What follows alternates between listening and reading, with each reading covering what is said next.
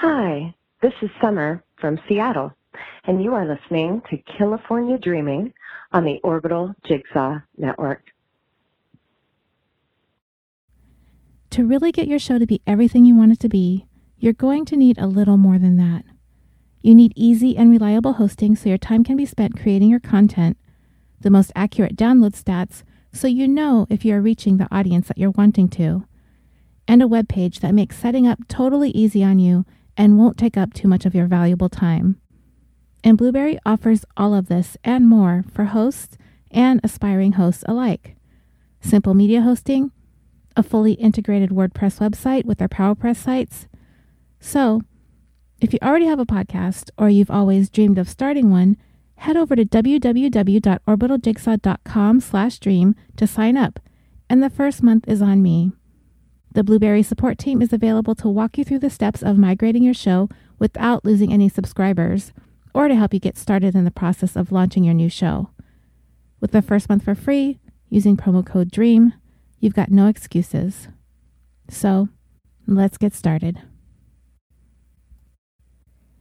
Dreamers, this whole entire story that I'm about to tell you began over something so minuscule, something so seemingly petty that exploded into a full-blown war. And when I get to the end of it, I'm certain all of you are going to be shaking your heads as much as I did when this first hit the news some years back. On Wednesday, February 17th, 2010, it was kind of a busy day at Plaza Vista Elementary School in Irvine, California. An after-school tennis class was wrapping up behind the main building of the school, and the PTA volunteer director of the After-School Classroom Enrichment Program, or ACE for short, was a parent named Kelly Peters. It was her job to gather up the kids, line them up, and see them off to their parents at the front of the school. All of you out there with kids, those who join the PTA, know what this sort of stuff is all about, right? We volunteer on field trips or special activities at the school, whatever it happens to be. And that's just what this is, a PTA volunteer thing for Kelly.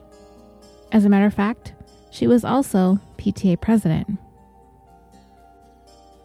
The 6-year-old son of Jill and Kent Easter had accidentally been left outside when the kids were coming in from the tennis lessons.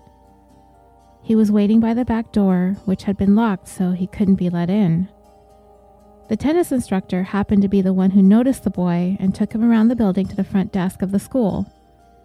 His mother, a woman named Jill Easter, noticed that her son had not been brought up to the front of the school with the rest of the tennis students. She seemed to think that her son was upset, which is understandable. He was accidentally left behind. And this caused Jill to become upset and insisted that she needed to know what happened to her son. Kelly tried to explain to Jill that her son was a little bit slow to line up, that it wasn't unusual for him to kind of take his time to follow along with the group, and she had not noticed that he wasn't in line when they came up to the front of the school.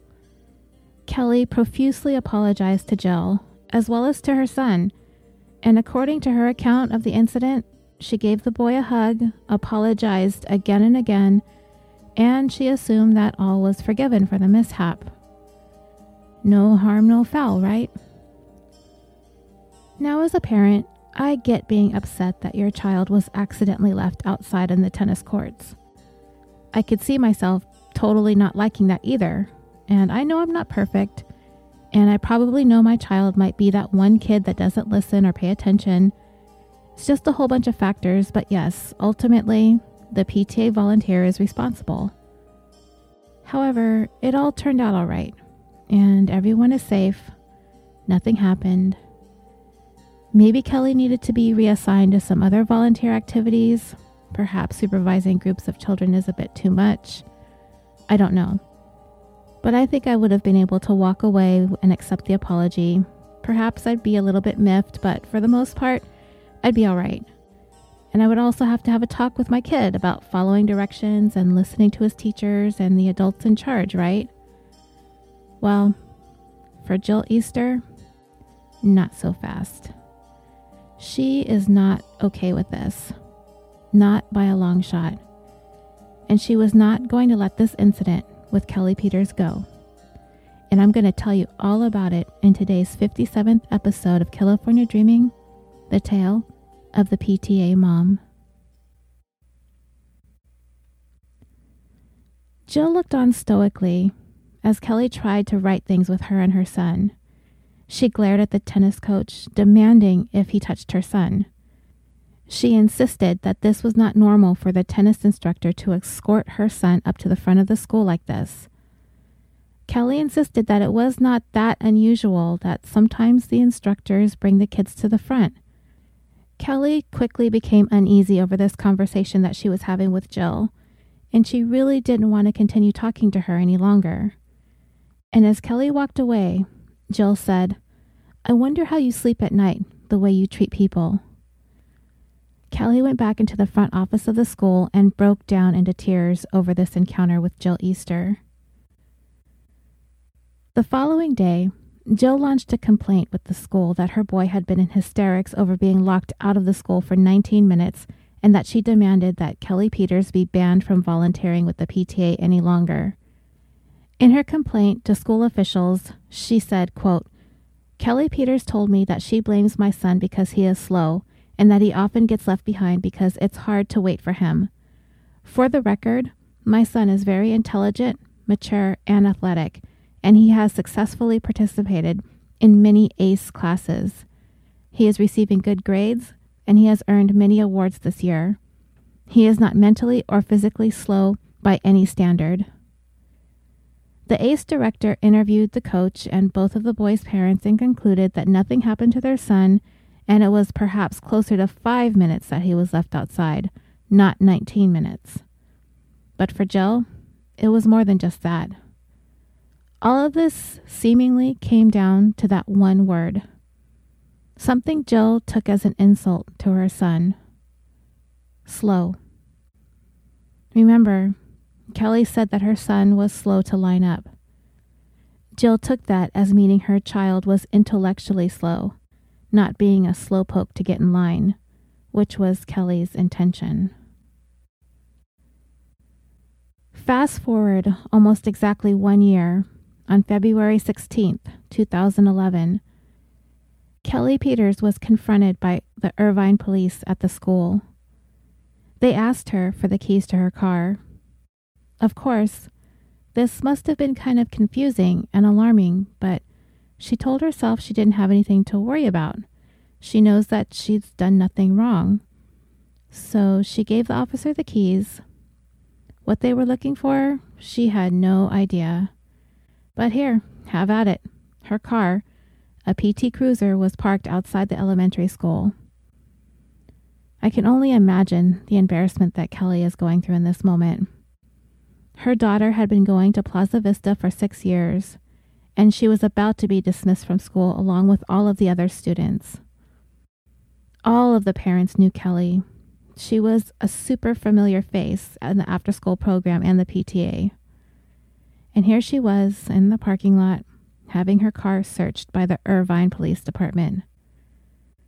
And what would happen next would absolutely devastate Kelly. And it must have been like watching this sort of thing happen on TV, like this can't possibly be real. The officer going into her car retrieved from her vehicle a Ziploc bag containing about 17 grams of marijuana, a ceramic pipe, and 2 smaller pill baggies, one containing 11 Percocets and the other 29 Vicodin. Kelly broke down into tears. She cried. She insisted that those drugs were not hers. And of course, the officer, 22 years on the force, has seen it all, right? And no matter who, what, where, when, how, or why, no matter where he found the drugs, those who get caught with them always lied. It's not their drugs. They swear it belongs to somebody else. And Kelly did the same. She swore these drugs were not hers. This Wednesday had been completely, totally normal for Kelly. It was a pretty routine day for the 49-year-old. She was blonde and perky, a popular and frequent presence at the Plaza Vista School. Always bright, always in flip-flops, bright dresses. She was the quintessential OC mom. She had quit her job working in mortgage loans to dedicate her time being a full-time PTA mom.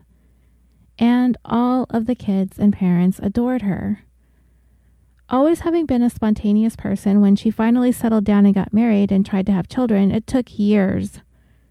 And when she finally got pregnant, that became her life's priority. She looked for a safe and comfortable place to raise her daughter, and that's what took her and her husband to Irvine, California. You don't hear about a lot of crime there, because it is one of Southern California's safest communities. It is a city that is strictly regulated with all kinds of ordinances and rules. Irvine is 66 square miles. There are 54 parks, 62,000 trees, 5 man-made lakes, and a population of approximately 219,000 people.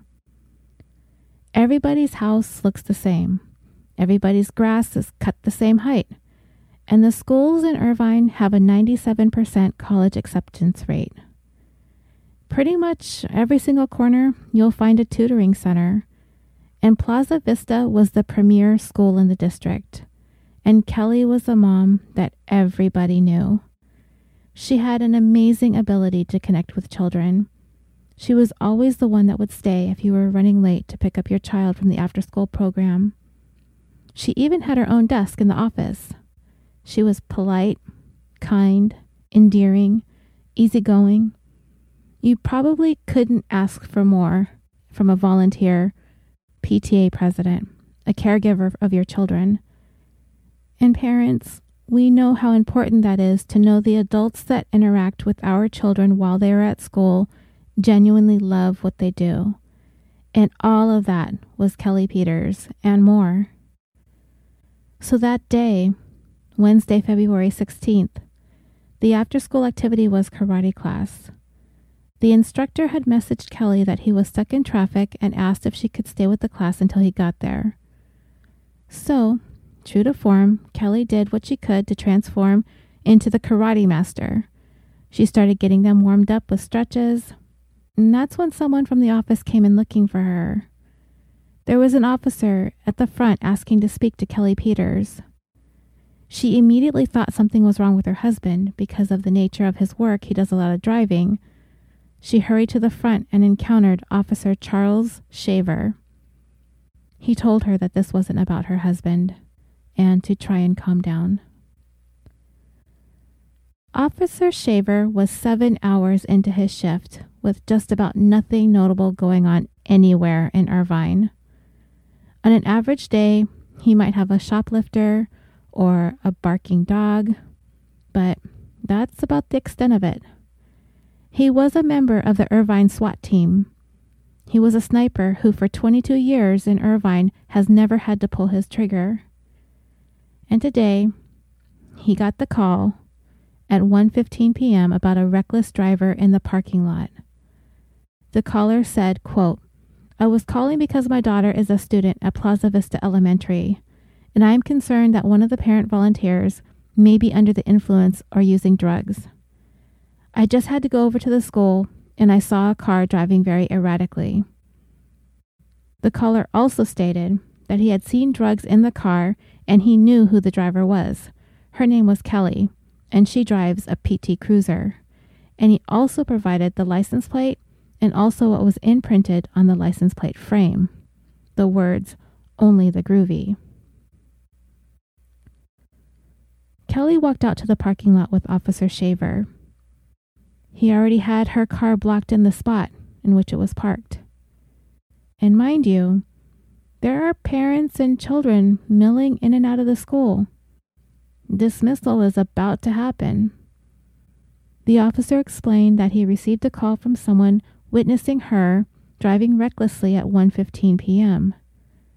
She explained that that could not have been possible. She had already been parked in the school and inside prior to that time. The officer asked her if she had anything in her car that she shouldn't have, and she said no. He requested to search her car, and she agreed immediately with no hesitation. And there they were, practically in plain sight. The drugs were tucked in the pocket behind the driver's seat. The officer dropped the baggies onto the hood of her PT Cruiser, but she asked him if he could please put them out of sight so nobody could see this. She insisted that the drugs were not hers, and she said that she does leave her car unlocked at times, but those must have been planted. He put the items he found in the trunk of his police cruiser, and they went back into the school to speak in private in the conference room. He conducted a sobriety check. He looked in Kelly's eyes. He took her pulse. He made her do the things that you see officers make people do when they're stopped for being suspected of driving under the influence, and she passed all of Officer Shaver's tests. Eventually, her daughter and her husband arrived, and she really wasn't sure what to say to them about all this. And fortunately for Kelly, Officer Shaver was giving her the benefit of the doubt. The things that they had already found, he could have placed her in custody. Having marijuana on a school campus is a misdemeanor, not to mention having those pills like Vicodin and Percocet without a prescription is even more serious, a felony, and that can mean some time behind bars. Remember, he was at the end of his shift. He could have just taken her into custody and gone home for the day, but he chose not to. He kept digging. This was his job, and this was an unusual circumstance. Something just doesn't seem right. He talked to some of the school staff, and everyone corroborated her story. She was already in the school office by 12:40 p.m. So the concerned citizen who called to report having seen Kelly's car driving erratically called at 1:15 p.m. And it was those 35 minutes that had Officer Shaver scratching his head. So he obtained the phone number of the caller and tried to call him back, but the number was fictitious. So his next order of business was to see if he could search Kelly's home. And she consented, but it still worried her that there might be something planted there too. So Kelly drove to her home, which was about a block away, and Officer Shaver, along with another officer, followed behind. And when they got there, Kelly stood by as the officers searched her home. Drawers, cabinets, outside on the deck.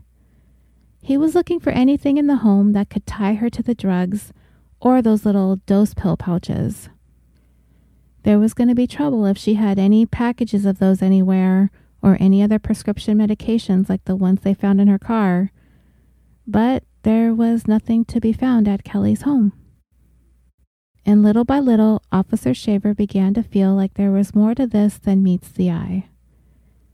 In all of his years on the force, a drug bust had never come this easy. An emergency call with all of these specific details, right down to the writing on her license plate frame, and where the drugs were to be found, sticking out of the back pouch of the seat practically in plain view. People usually find better hiding places in the car than that. And there was another odd thing that he noted, which kind of stood out to him right away. People who smoke usually don't store their pipes in the same bag as the marijuana. Officer Shaver told Kelly that he is not going to arrest her. He said that he would have the forensics people come over and take some DNA samples from her and her daughter. They would take her fingerprints, and they would also take fingerprints from her car. He warned her that if her DNA came up as a match on the drugs or the pipe or the baggies, there is the possibility that she could still face possession charges. The following day, Officer Shaver met with the chief and some other detectives and told them about the situation with Kelly Peters. Right away, to all of them, this seemed more than what it appeared to be. And ultimately, when he asked Kelly, if the drugs are not yours, how did they get into the pouch of her car seat? Her response was, I have an enemy. Kent and Jill Easter were some 30-somethings. Both of them were attorneys. She graduated from Berkeley Law School, and he from Stanford and UCLA, and they were both in corporate law and had met at work. Together, the couple had 3 children. Jill had quit practicing law to be a stay-at-home mom and an Irvine socialite, while Kent became a partner at one of the biggest law firms in Orange County. So when Kelly told Officer Shaver about the Easters, he was listening very intently. She had a hard time holding it together about the year-long campaign that the Easters had launched to have her thrown out of the school as PTA president and head of the after-school program, resulting from their son being left behind that one day. Their campaign did not work, as she was still very much involved with the PTA with the support of the parents and the administrators behind her. She had thought that all of this had passed. This phone call reporting her to be suspiciously driving and then finding the stash of drugs, the first people that crossed her mind were the Easters. They never got over that word. Slow. She had tried to explain to Jill that that wasn't what she meant. She didn't mean that he was mentally or intellectually slow, that sometimes he was kind of a daydreamer. Kelly adored the boy, and he was an active participant in her after-school program. She described him as bright, quiet, an amazing artist, and they were quite actually really well bonded. She mused that perhaps this might be a part of Jill's ire towards her. She had no idea. The principal had tried to speak to Jill about a week after the initial incident with her son, and she said she just didn't want any more children to be hurt. And she reminded the principal that she and her husband were both attorneys.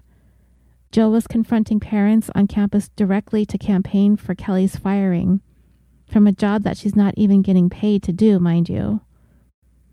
The principal told her that she was teetering on harassment, and this was something that was not going to be allowed on school grounds. But Jill fired back that she had the right to do what she was doing, and she was going to continue to do so until Kelly was gone. Jill also told the principal that she was going to put out signs on her car that would read what Kelly had done. And as for Kelly's part in all this whole thing had her shook. Her reputation, the reputation of the school. She did not want to cause any harm or damage, so she offered to leave the school, but the principal insisted that she stay. When that didn't work, Jill went to the Irvine Police Department to try and file a complaint about Kelly and what she did, and they made a cursory once-over and decided that no crime had been committed. So next, Jill put in a request for a restraining order that claimed Kelly was harassing and stalking her and her son, but the court tossed that out quickly as well. Not to be deterred, enter Kent Easter into the game. He filed a civil lawsuit against Kelly. In his lawsuit, he claimed that his son was a victim of false imprisonment and the intentional infliction of emotional distress, and as a result, he was suffering extreme and severe mental anguish, and that the acts of Kelly Peters were willful, malicious, and oppressive, and that they were seeking exemplary and punitive damages, but they would end up dropping that lawsuit as well. The school made some policy changes for the after-school program, and they also gave Jill and Kent a refund on their tuition that they had paid. But the school still stood behind Kelly, and would even go on to have her elected PTA president. So the Easters had just lost, again and again and again. And Kelly Peters' fear was palpable. The detectives could tell that she was sincerely afraid. This bizarre call alerting police directly to her car, and the police quickly and easily finding the stash of drugs. And Kelly remembered one of the last things that Jill had said to her that day that all of this had started: "I will get you." And it just so happened to have happened almost a year to the day from the original confrontation between the two women. Even though Jill is the first person that popped into her mind, she really had no proof that it was her. So she did tell the detectives that there was a dad that lived across the street from the school that was kind of known for weird behaviors, So that might be another person to look into. But police already knew the guy, as they've received concerning calls about him in the past, trespassing onto the elementary school property, shouting at the staff, bothering the crossing guards. He's even been seen filming students as they cross the street. He even came to pick up his own son from school one day in a full Batman costume. He was a parent that other parents were leery of, but Kelly kind of felt sorry for the guy. But there was a time when he wanted to be the PTA president. Maybe this was some kind of ploy to have her removed so he could try for the job. So of the two potential suspects Kelly'd offered up, it seemed more likely it would be the strange neighbor as opposed to the affluent husband and wife attorneys. Detectives just weren't ready to rule out Kelly for the possession charges just because she came across as genuine to them. They did check on her background and found nothing. They asked around the school, adored by everyone. So police decided that they needed to keep digging. They got a hold of the 911 call and played it back. The caller gave his name as being Vijay Chandrasekhar, and I'm not even going to try to pretend like I know how to pronounce that properly, but it is spelled Chandrasekhar. The caller said that he had a daughter at the elementary school, but there was nobody in the school with that last name. The officer also noticed, and I noticed this too when I read the transcripts of the 911 call, he knew lots of good details. Too many, as a matter of fact, which included Kelly's name, her car, her license plate, and the words on her license plate frame. The caller also sounded kind of nervous on the phone. He stammered over his words, and it just kind of sort of sounded rehearsed.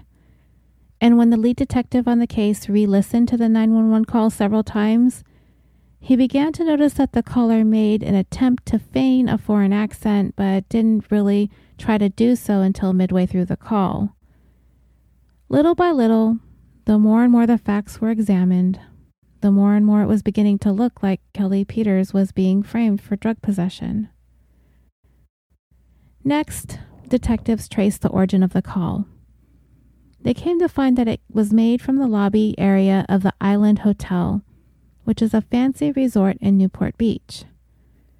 So they went to the security to view the surveillance footage from around the time just before the call was made that day at 1:15. They were looking for that strange neighbor to see if he came through the hotel's main entrance. Instead, they found someone else come through the lobby, headed towards the phones. When detectives showed school administrators images of the man that they were certain made the call, they all recognized him right away. That was Kent Easter. And it just so happens that his law office is right across the street from the Island Hotel, only a few hundred feet away, as a matter of fact. And he was caught on surveillance there as well. Detectives also learned that the Easters lived only about a mile away from Kelly. And when he looked at their phone records between 2:37 a.m. and 4:21 a.m. on the morning of February 16, 2011, the same day that the 911 call was made and the drugs were discovered in Kelly's car, the couple had sent 15 text messages back and forth implying that something was going on in the wee hours of the morning where they were not home together. And cell tower pings also indicated that the phones belonged to Joe was pinging near their home, and his phone was pinging near Kelly's home. Kelly parks in an outdoor parking lot at her complex. The lot was gated, but it would only be a matter of waiting for another car to click the gate open and then to follow that vehicle in. All the while, all Kelly could do was wait and worry. These drugs were not hers, she insisted, but the police could arrest her at any moment. She began seeing a therapist and explained all that had gone on. And even the therapist was skeptical about her being able to get out of these drug possession charges. That's pretty damning. And that was hard to hear, coming from her own therapist not believing her. She began to wonder what her friends might really be thinking. Do they believe her? Lucky for Kelly, the investigators were keeping an open mind. They seemed to sense that something just wasn't right with this whole scenario. For several weeks, detectives kept their eyes on Jill and Kent so they could get a feel for the couple's day-to-day routines. And once they figured out the logistics, they were going to move in on the couple. And on March 4th, 2011, about 24 officers with the Irvine Police Department gathered up for a meeting to discuss and lay out their plans to serve search warrants at Kent's law office and at their home at the same time. Officers followed Kent to his office all the way into his parking structure to where he parked his car. Their strategy was that they were going to kind of play dumb, to not let on about all the things that they knew. When he got out of his car, the lead detective on the case, along with a couple of other officers out of uniform, approached Kent. They were trying to be ambiguous. Did he know anything untoward going on at the Plaza Vista school? Kent was amicable. He willingly spoke to the officers with ease. He told them about the problem they had last year with his son being locked out of the school, and that the school volunteer put him down by referring to him as slow, and that he and Jill filled numerous complaints out, but it's all water under the bridge, indicating that they just wanted to let it go. They asked him if he knew Kelly Peters. He denied ever meeting her, going so far as to say he didn't even know what she looked like. The questioning became more focused, more pointed at the issue at hand, and Kent's demeanor began to shift from amicable to somewhat stiff and defensive. He asked the officers if they were recording the conversation, and they said that they were. They asked him if he had heard anything going on with Kelly in the last several weeks. Did he know of her to have been in any kind of trouble? Kent said no. Another detective chimed in and asked Kent if he had any clue why they were there talking to him. He said no. The officer told Kent that he's been following him for a couple weeks now, and he named some of the places that he had seen Kent come and go from. So he posed this question. You're an educated man. You have to be wondering why I'm following you around. That this is his job. He's a detective. He's in criminal investigations, and he follows people around to learn their routines. And you have to be wondering why I'm standing here talking to you. And Kent answered, yeah, I definitely am. The detective asked Kent to rewind to about 2.5 weeks earlier. What would be a reason for him to be out of the house in the wee hours of the morning? He said that most likely he wouldn't be, but on occasion he'd have to run and grab diapers for the baby or something like that. And this is when he began to look nervous. And he kind of reverted to the same nervous stammering that was apparent on the 911 call. The detective was straightforward by now.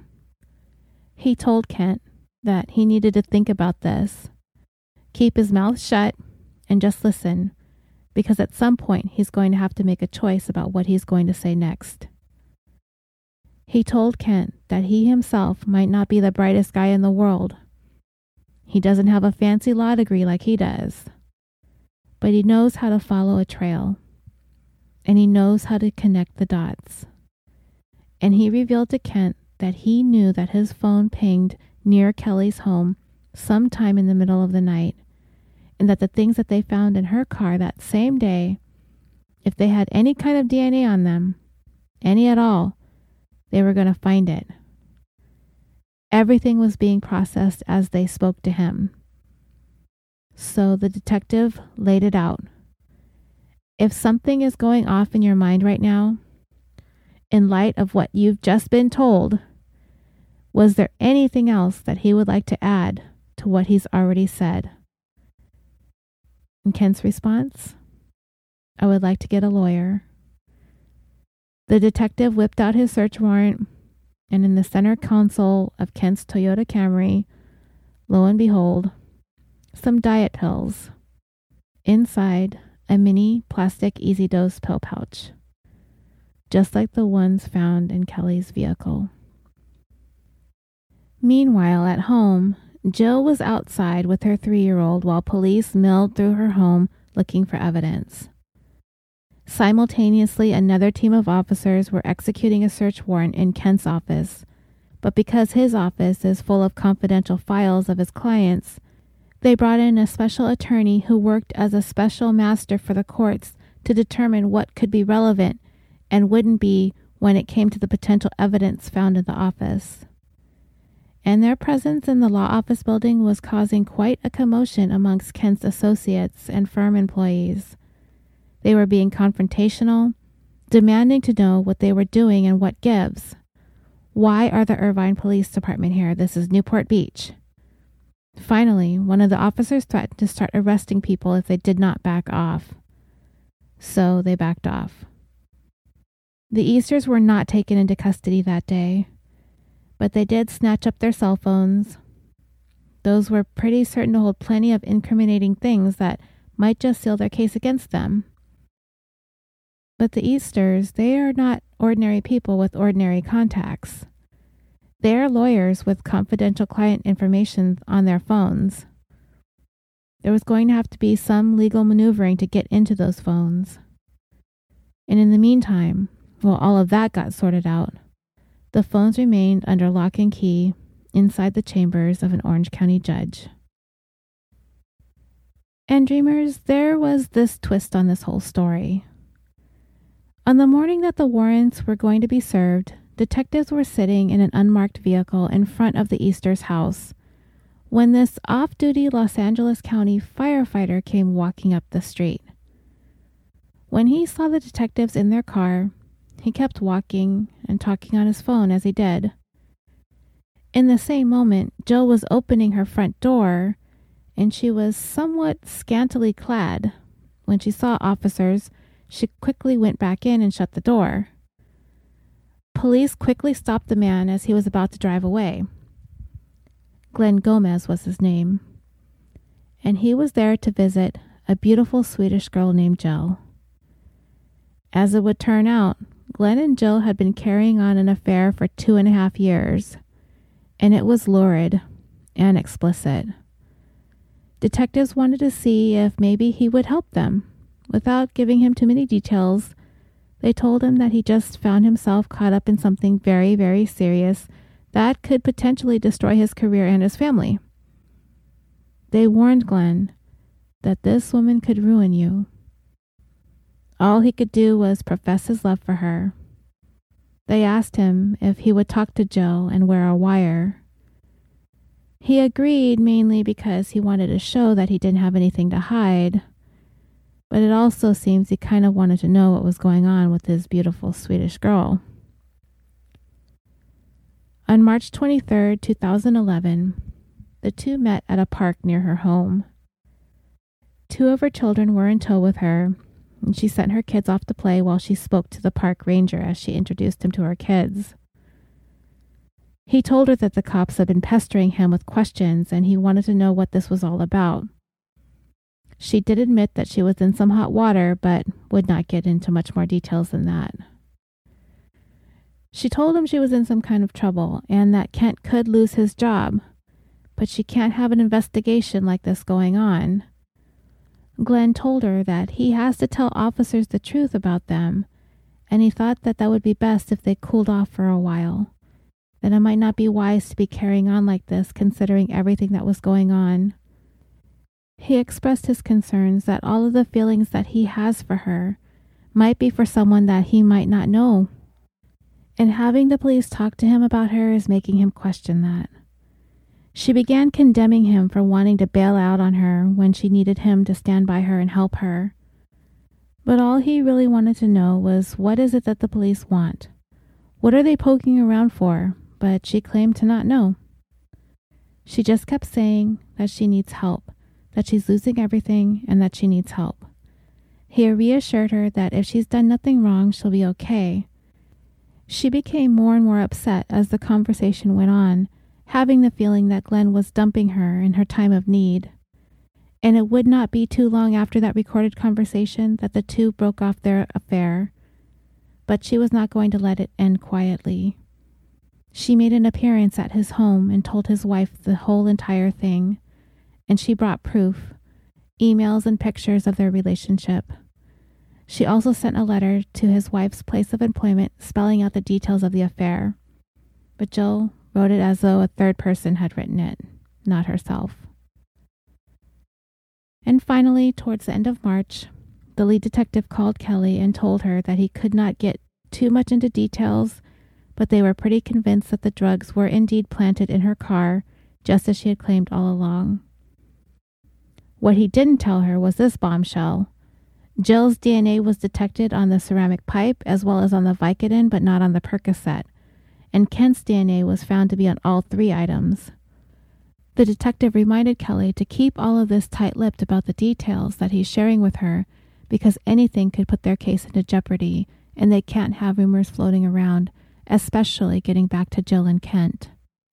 It was going to take some time, but they really wanted to make sure that they crossed all their T's and dotted all their I's. There were just some obstacles in the way that made this case more difficult than the average. The fact that the two suspects were both lawyers, so much of their stuff is confidential, and the fact that they are married. And they hired attorneys so prominent that these are lawyers who get hired when judges get into legal troubles. Remember, they knew Kent's phone pinged near Kelly's house in the early morning hours the drugs were eventually discovered on that same day. And they knew that he and Jill had sent some 15 text messages during that time, but the defense had been putting up a battle to keep the cops out of their phones. Getting this information would have to be done by a specialist from the court, and they just had to wait while he made his way through upwards of 20,000 emails in Kent's phone, making sure to exclude the ones that would fall under client-attorney privilege. But there's another obstacle. He was not the one who had the qualifications to sort through any of the emails that might fall under the spousal privilege, and there was going to have to be another specialist of sorts to go through those. It took 8 months, but it was finally done, and by November, detectives had a bunch of texts from each of the couple's phones, but unfortunately, those 15 text messages that early morning when Kent was out and about had been erased before the phones were taken. Frustrating for the detectives, no doubt. This case was taking much, much longer to piece together than first anticipated. And even as a year went by, Kent was still going strong at his law firm. Despite the police search, he was still climbing the ranks there. And as for Kelly, she tried her best to continue on, but dealt with fear and paranoia. She found herself searching her own car for drugs on a pretty regular basis. She still had a great deal of support from the school, and everyone stood by her. On occasion, she would see Jill as she came to pick up her boy, and she just did what she could to avoid looking at the woman. Her daughter had trouble sleeping, seeming to withdraw socially, sometimes even seen talking to herself. She tried sending her daughter to the school therapist, but that made her daughter feel even more self-conscious. Kelly tried to ask other parents if they could ask their kids to play with her daughter, but this backfired too, making her daughter feel even worse. She eventually started begging her mom to pull her out of the school altogether. Kelly struggled with anxiety, wondering if someone was lurking around her home, and she'd end up breaking down into tears on a regular basis. She had nightmares of Jill coming into her home and trying to kill her. The city that she had moved to, that she had believed to be one of the safest in America, as it turned out, had her worst enemies lurking around it. So the Orange County District Attorney's Office has a specialized unit that deals with specific types of crimes, higher profile crimes like the ones involving physicians, law enforcement, political figures, and attorneys. The prosecutor assigned to the Irvine attorneys who framed a PTA mom on some drug possession charges was Christopher Duff. He found it kind of interesting how much time and effort was put into a case where nobody was actually harmed physically. There had been nearly 24 detectives on Jill and Kent at any given time. and they had put nearly a year into the investigation. There were just so many things that could have gone wrong for Kelly, and she very well could have been severely damaged for life if the officer who first questioned her at the school that day didn't have the hunch that something just wasn't quite right. Or if it had happened in a town or two over that wasn't as upscale and posh as Irvine. Or if Kelly herself wasn't a sympathetic, believable woman. And he understood how Kelly's life, reputation, and good name could have been wiped out by the actions of this couple. To be confronted by police at her daughter's school, a place where she was well liked and trusted. And he could see the fragility in her. This entire experience has traumatized her to no end, and going to jail would have destroyed the woman. Tears streamed from her eyes every time she spoke of the plan the Easters hatched to ruin her, and her sense of security has all but been demolished. And to Duff, this case was dragging on much longer than he felt like it needed to. They were still in a contentious battle to get into the couple's cell phones and past all the attorney-client privilege stuff. He came to realize that these two attorneys, they're elitists, and they feel like they're superior to everyone else, especially to Kelly, whom they felt slighted them by calling their boy slow. How dare she, right? And it's that same superiority complex that sent them down this path of trying to destroy this woman for the sake of winning. And the prosecutor just did not want that to stand in the way of him being able to successfully prosecute the couple. If anyone needed to face some consequences and needed to be taken down a notch, it was these two. He had their DNA on the pipe and on the pills that were planted in the car. He knew they had a motive, that year-long vendetta against Kelly. He had their cell phone activity the day the discovery of the drugs was made. He's tried and won cases on much less evidence than that. He was done waiting around.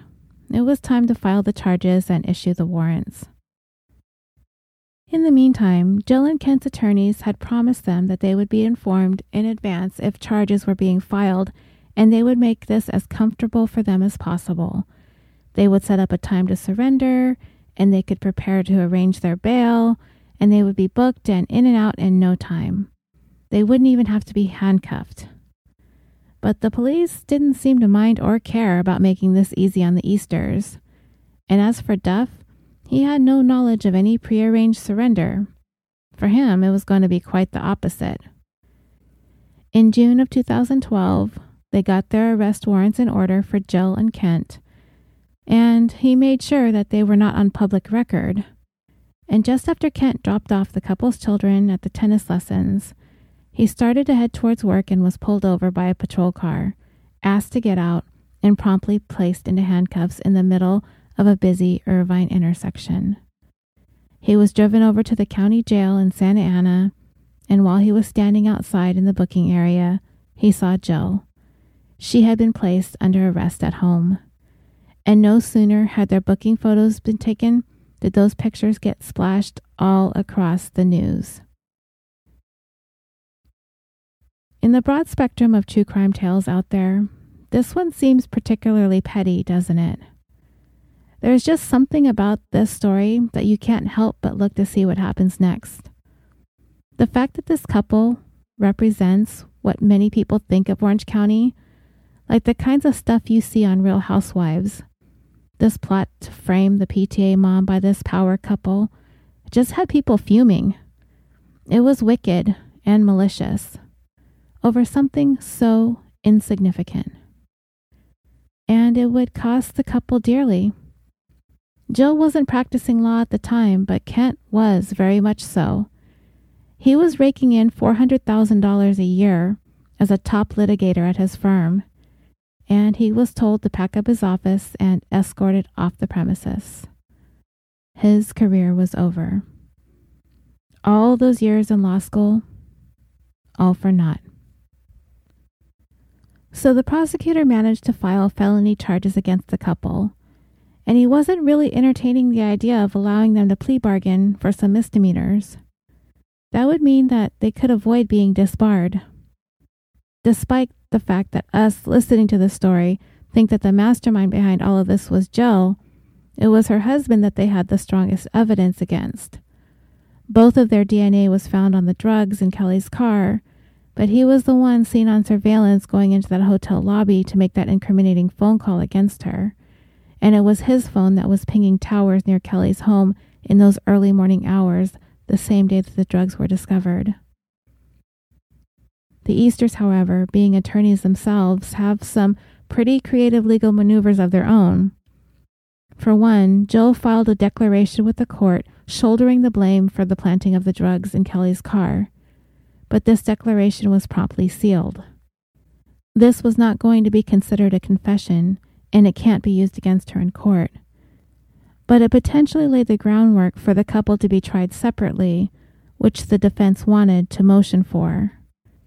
And this confession of sorts would be a strong basis legally for them to not be tried together.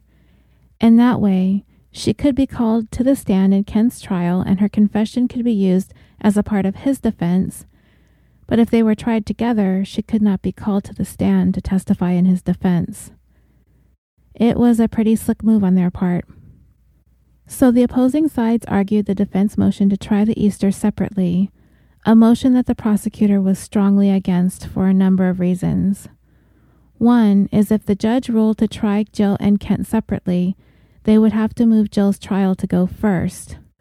The jury would not be privy to the confession that she made, along with the minimal amount of evidence implicating her in the crime, not to mention the fact that she has one of the best attorneys in California representing her, and it's very likely the woman could be acquitted.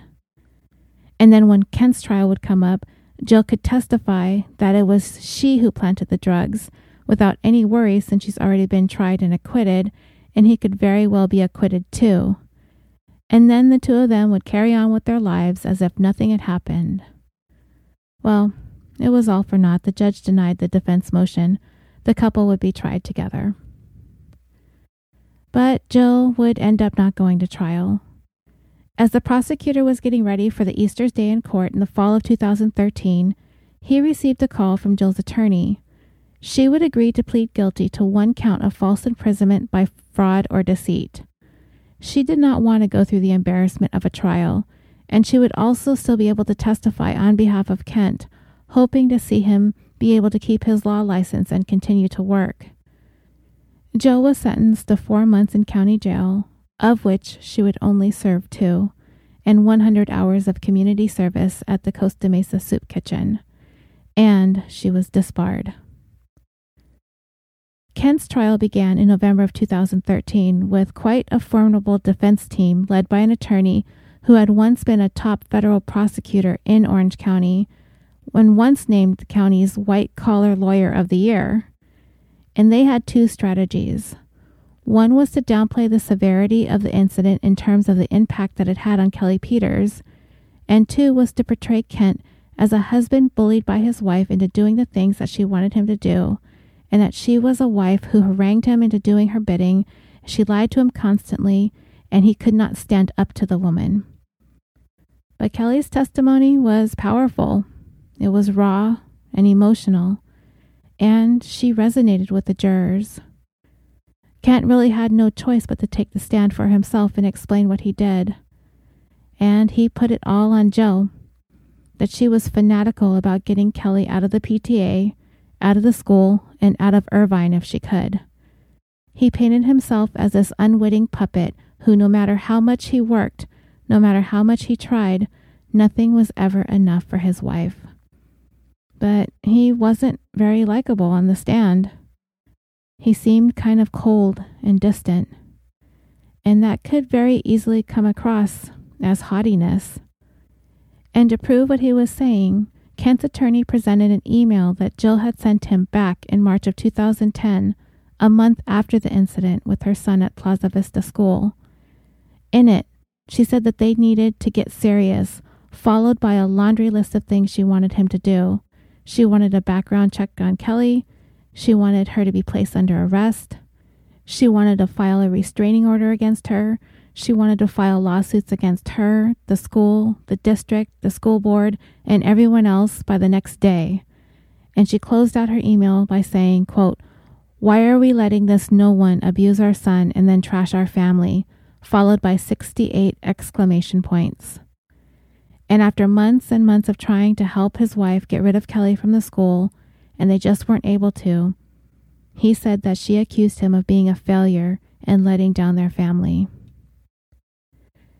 He testified that her anger towards Kelly only deepened the more time that passed and nothing was happening. And he said he tried to reason with her. He tried to get her to let this go, but he also said that he had no idea that she was planning on framing Kelly on drug possession charges. And as far as his phone pinging near Kelly's house in those early morning hours, he said that Jill left her phone at home to charge and took his. He was in bed recuperating from a recent surgery, and she left her phone in the bedroom and had his phone with her. He thought that she was downstairs taking care of one of their children who had been under the weather. He had no idea she had left the home to plant the drugs. And later that same day, Jill had phoned him at work to tell him that she spotted Kelly driving crazy near the elementary school, and she could see that she was popping pills while behind the wheel. She demanded that he call 911. He testified that he didn't want to, but he didn't want to face her wrath anymore over this, so he did, giving a fake name of a neighbor and feigning an Indian accent, which wasn't very good. On cross-examination, Prosecutor Duff tended to go for line of questioning in such a way that drips with sarcasm and facial expressions, showing a blend of astonishment and disbelief when listening to the answers to his questions. When it came to the switching out of phones the night the drugs were stashed in Kelly's car, he asked why would his wife, with all of the lurid affairs she's been having over the years, leave her phone with you, full access to see all of what she could be potentially up to. He simply said that he had no idea what was in there, that he would not have known to look there or not, but the prosecutor continued to mock Kent and his story that it was Jill lurking around Kelly's apartment with his phone instead of her own. But what everyone was really waiting for was the defense to call Jill to the stand. She was probably his best chance of getting acquitted on the charges and going back to his life of practicing law. His defense team had already portrayed her as the scoundrel who masterminded this entire debacle. She could corroborate his story, and she might come across well to the jurors, well enough to have some reasonable doubt about Kent's guilt. But the defense never called her. I guess they didn't think that they needed her to win their case. And when the case was finally sent to the jury, they were unable to reach a unanimous verdict. On the one count of false imprisonment by fraud or deceit, 11 voted to convict, and 1 juror sympathized with the defendant. So 10 months later, a new trial commenced, and there was nothing much different about it when it came to Kelly's testimony and then Kent's. And again, Jill's presence and testimony were very much anticipated, but by this time, she had already served her time in the county. And it seemed like the defense was ready to call her to testify on their behalf, but when they did, she came into court and claims to have gone deaf and needed not only a sign language interpreter, but also that everything was being said in court to be displayed on a screen in real time. The prosecutor saw this as another way to manipulate the court. He wasn't buying that she was deaf. He saw this as a way for her to give herself more time to think about the questions that she would be asked to make sure her answers were measured. But the judge said that she's going to have to make do with an interpreter only. The defense opted not to call her to the stand. The biggest hurdle for the prosecution was to try and explain the motive behind all of this. Remember, all of this over one word: slow. It's hard to believe a couple like the Easters would go to such lengths to destroy someone over something so minuscule. But it did. And the more time went on and that nothing was being done in terms of getting rid of Kelly from the school, the more this escalated for the Easters, particularly Jill. There was one thing that the prosecutor did do differently at the second trial, and that was to delve deeper into the cell phone tower locations. He pointed out to the second jury that there are 3 ways to figure the location of a cell phone. One is when it pings nearest the tower during a call. A second is when text messages are sent. And a third is when there are automatic data checks that monitor the device. And this was some information the detectives and prosecutors overlooked, as the significance of it wasn't apparent during initial investigation into the Easters through the first trial. But while they were getting ready for trial number 2, the prosecutor went over the cell phone records meticulously and found something that could obliterate Kent's story that he was at home with Jill's phone and Jill was at Kelly's with his phone. It had already been found that Jill's phone was at home, but only for part of the night. From midnight until about 8 a.m., periodic data checks were pinging near Kelly's home. No calls or texts were being made between the Easters. And it's already been established that Kent's phone was near Kelly's home too. So what does this mean? It means that they carried out the planting of the drugs together that evening while they had a babysitter keep an eye on the kids. One planted the drugs, the other kept watch. And the prosecutor didn't bring about this cell phone ping information until his closing arguments, so it was too late for the defense attorney to rebut the information. He tried to have the information thrown out outside the presence of the jury, but the judge would not. The defense team had access to the phone records for years by then. They could have figured this out for themselves. And it didn't take the jury long to decide that Kent Easter was guilty as charged. And not only that, the judge ordered Kent to be remanded immediately. He had been on bail this whole time. He did not expect to have to go into custody right away. He asked the judge for some time to make arrangements for his children, as well as taking care of his personal affairs while he's in custody. So the judge gave him 1 day to figure it all out. That night, Kent and Jill mulled over some ideas on how to get out of this. Now that he's been convicted of this crime, he will never be able to practice law again. Her moneymaker was gone. According to court documents, Jill suggested that he commit suicide so she could collect the life insurance policy worth $500,000, but he shot that down quickly. He wasn't willing to do that. She then tried to talk him into escaping to Belize with their children, or maybe she would kill herself. He spent the evening shutting down his law practice for good, while she sat by on her iPad Googling how to kill yourself.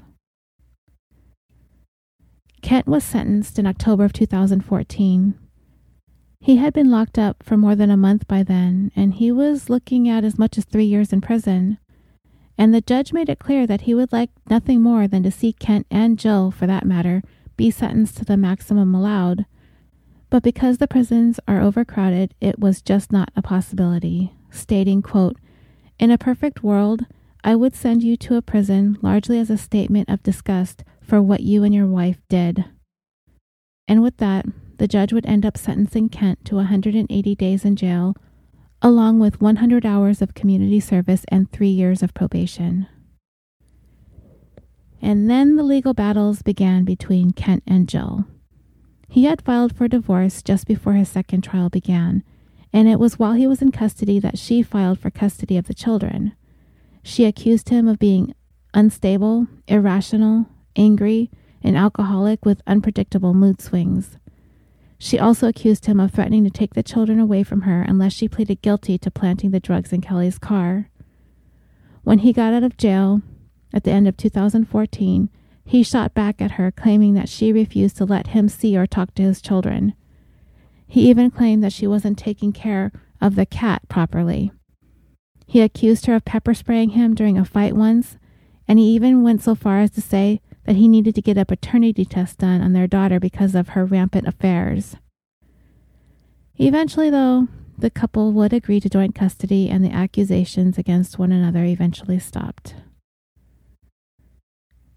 So, dreamers, the lingering question: why in the world would the Easters go to these extremes over something so seemingly trivial?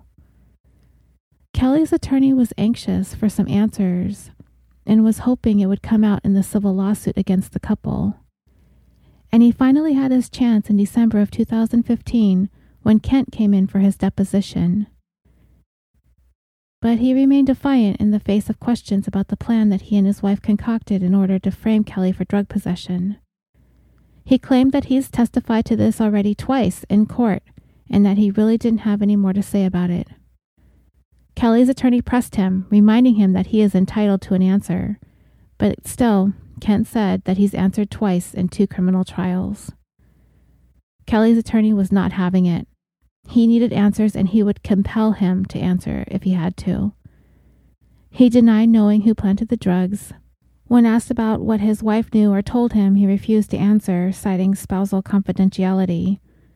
Kent denied scheming with his wife in an attempt to frame Kelly, and he followed that up by stating that despite what Kelly's been through, he didn't think it should have made her as distraught as she's been, even going so far as to say that he's been going through worse than what Kelly's gone through. But he never really budged any further in terms of owning up to his part in this harebrained scheme. In his arguments in the civil trial, Kent highlighted the ruins that his life had become. His law degree, useless. His high-paid legal team, gone. His family, in shambles. His finances, depleted. And it would be his hope that the civil jury would just see that as punishment enough. Some thought Kelly's case was a long shot because she really didn't suffer any physical harm, nor did she lose her volunteer job at the school. But her attorney had this feeling that the more evasive Kent had been in his testimony, the more the jury would turn against him. Kelly's attorney reminded the jury that the couple tried for an entire year to ruin her life and reputation, and when that failed, they devised this plot to plant drugs in her car to set her up for an arrest on possession charges. Kent would say that Kelly's struggles with the aftermath of all of this were overly dramatic and exaggerated, and just because something bad was done to a person doesn't mean that they get to hit the lottery jackpot. Vague as he was, Kent eventually took some responsibility for the planting of the drugs in Kelly's car, and he cast the blame onto his wife, testifying that it was she who did it. His wife, now going by the name Ava Everhart, did not testify at any of the previous trials, but Kent would call her to the stand for this one. And he went easy on her. He didn't seem to have any animosity towards her during their testimony. He talked to her about the nature of their relationship, how they met, how they've known each other since they were young. By this time, she was back living with her parents in Newport Beach. And despite the fact that her father was an astrophysicist and an inventor, she claims to have not come from a privileged childhood, and that she put herself through law school. Further pointing out that of everyone in that room that they were in during this testimony, that she was the person that made it through the best law school. She testified how her name and reputation were now in shambles, and she's been made to serve 2 months in jail, and she subsequently was disbarred and has basically lost everything. And she said that she is not the school terrorist that the media has made her out to be. She was asked by Kelly's attorney if she planted the drugs in Kelly's car in 2011, and she answered that she pleaded guilty to that, but when pressed if she actually did it, she said no. Kelly's attorney had no more to say about it and ended his questioning. Kent called himself to the stand. He told the jury that his life was ruined and he was a broken man. His UCLA law degree, useless, with the likelihood of ever practicing law again pretty much non-existent. And he was now sharing an apartment with his mother and father. He occasionally gets work from some old colleagues, but is still the main source of income for his 3 children. Kelly's attorney was convinced that Kent was hiding money, noting that after he was arrested, he transferred his property in Irvine over to Jill's father. He told the jury to not be fooled by the fact that Kent comes into court wearing the same ugly sweater every day. He's trying to portray himself as broke, but don't buy it. He described what happened to Kelly as being the worst experience of her life. Their daughter, who was 10 at the time, was terrified, became withdrawn, and eventually had to change schools. And don't forget about the evasiveness of the Easters, the unwillingness to take responsibility, much less even show any regret or remorse, except for themselves. In the end, Kent said that he should not have tried to do those things to Kelly, but she had everyone's support. The school, the police, Everyone backed her up. In essence, she was no worse for the wear. He's broke, he's lost everything, and there's no point to any of this. But the jurors saw the point and awarded Kelly $5.7 million in damages. A few months later, Kent came back before the judge, arguing that the amount was way too much and that he had no way of paying it, and he made a few legal arguments about the judgment, but the judge saw the award to be just fine. When it comes to two very high-powered, highly educated, highly sophisticated people who used that power to try to take out a PTA mom who volunteered her time at the elementary school, he just couldn't let them get away with that. And he also told Kent that he could reapply for his license to practice law after 5 years, so it's not completely over for him yet, and his ability to perhaps practice law sometime in the future is still possibly there. And the judge also told Kent that his entire 50 years working in law, he cannot for the life of him figure out why they did this. He just looked at Kent, puzzled, and the fact that he was mostly unwilling to take any more than a vague amount of responsibility for what they'd done. And he just asked the question one more time. Who came up with this plan? Kent, per usual, had nothing to say. So, as Kent filed for bankruptcy and continued to appeal the civil verdict, Kelly decided to go after the person who was given the Easter's home. It was sold and the money went into 2 separate trusts that were overseen by Jill's father. Kelly's attorney would argue that that money belongs to Kelly, and on top of that, they want damages against Jill's father as well, because the transfer of the home to him was fraudulent. Whatever came of that lawsuit, I was not able to find much information about. Kent Easter today still waffles about his role in the plot against Kelly, but he would admit that it wasn't very well thought out, and he certainly hadn't expected nearly the entire Irvine Police Department to be on the case like they were. He looks back upon his marriage as having been some of the best times of his life as well as some of the worst. He's scraping by doing freelance work and occasional writing. Jill appeared on the Dr. Phil show where he took her to task about everything that went on with Kelly. He asked her about her accusing Kelly of trying to kill her, and she said that she had been expecting the school to remove Kelly from her volunteer position, but they hadn't.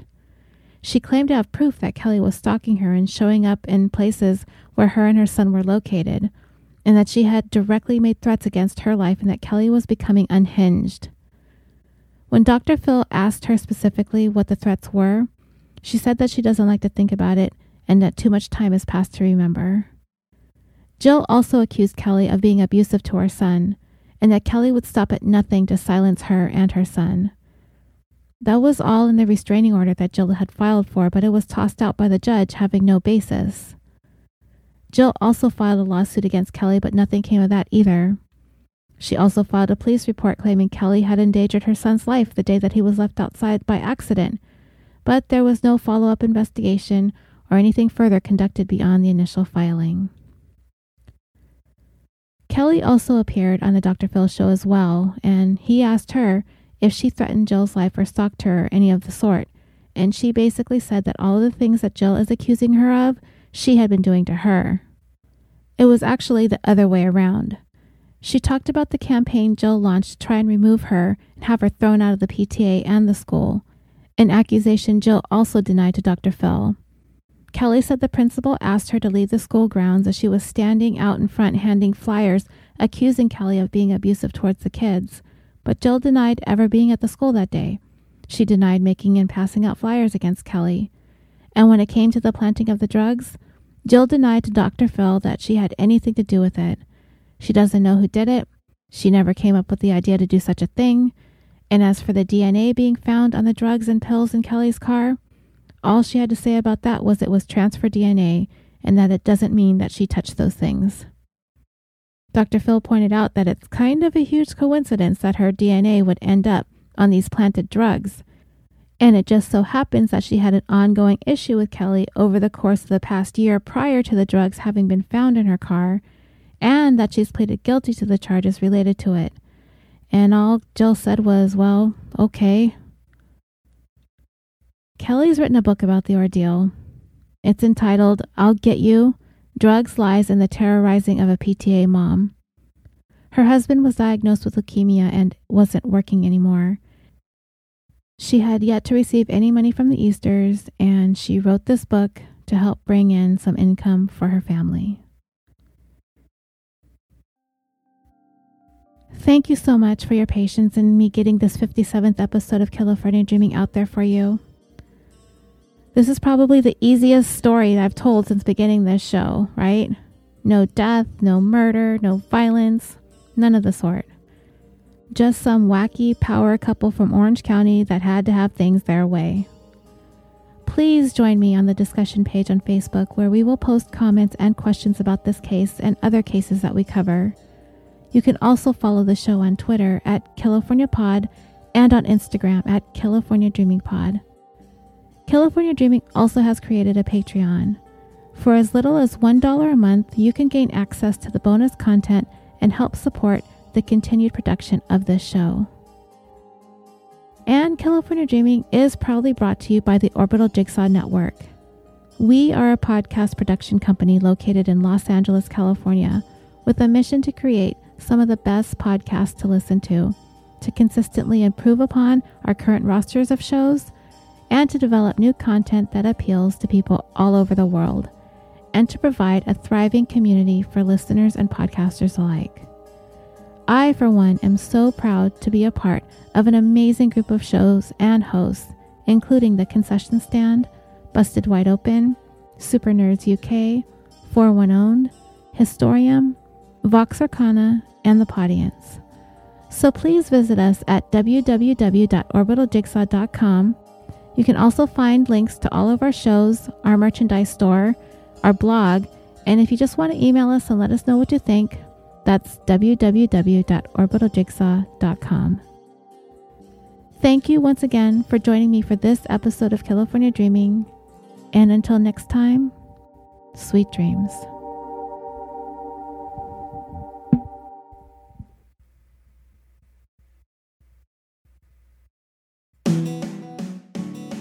Hi, I'm Heather. And I'm Lacey. And we are the host of Curious AF Podcast. We love to travel, see, and do things around the world, and we want to tell you all about it. Each week, we will tell you about a different thing to do or a place to see. From historical sites, haunted places, marvelous castles, fascinating museums, enchanting art exhibits, fabulous festivals, world-famous wonders, hidden gems, and so much more. Hold on. This is not accurate. What? We talk about all that stuff. Yeah, but the way we're saying it makes us sound so nice. Oh, no. That is misleading. Yeah, so we talk about all that nice stuff we mentioned, but with a healthy dose of humor and unladylike behavior. We tell the tale, but with our own spin.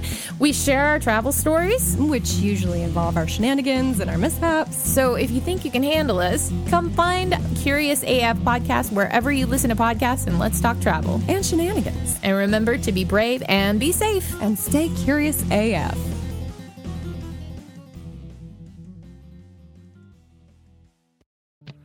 Hi, I'm Kevin. And I'm Kevin. I'm also Seth.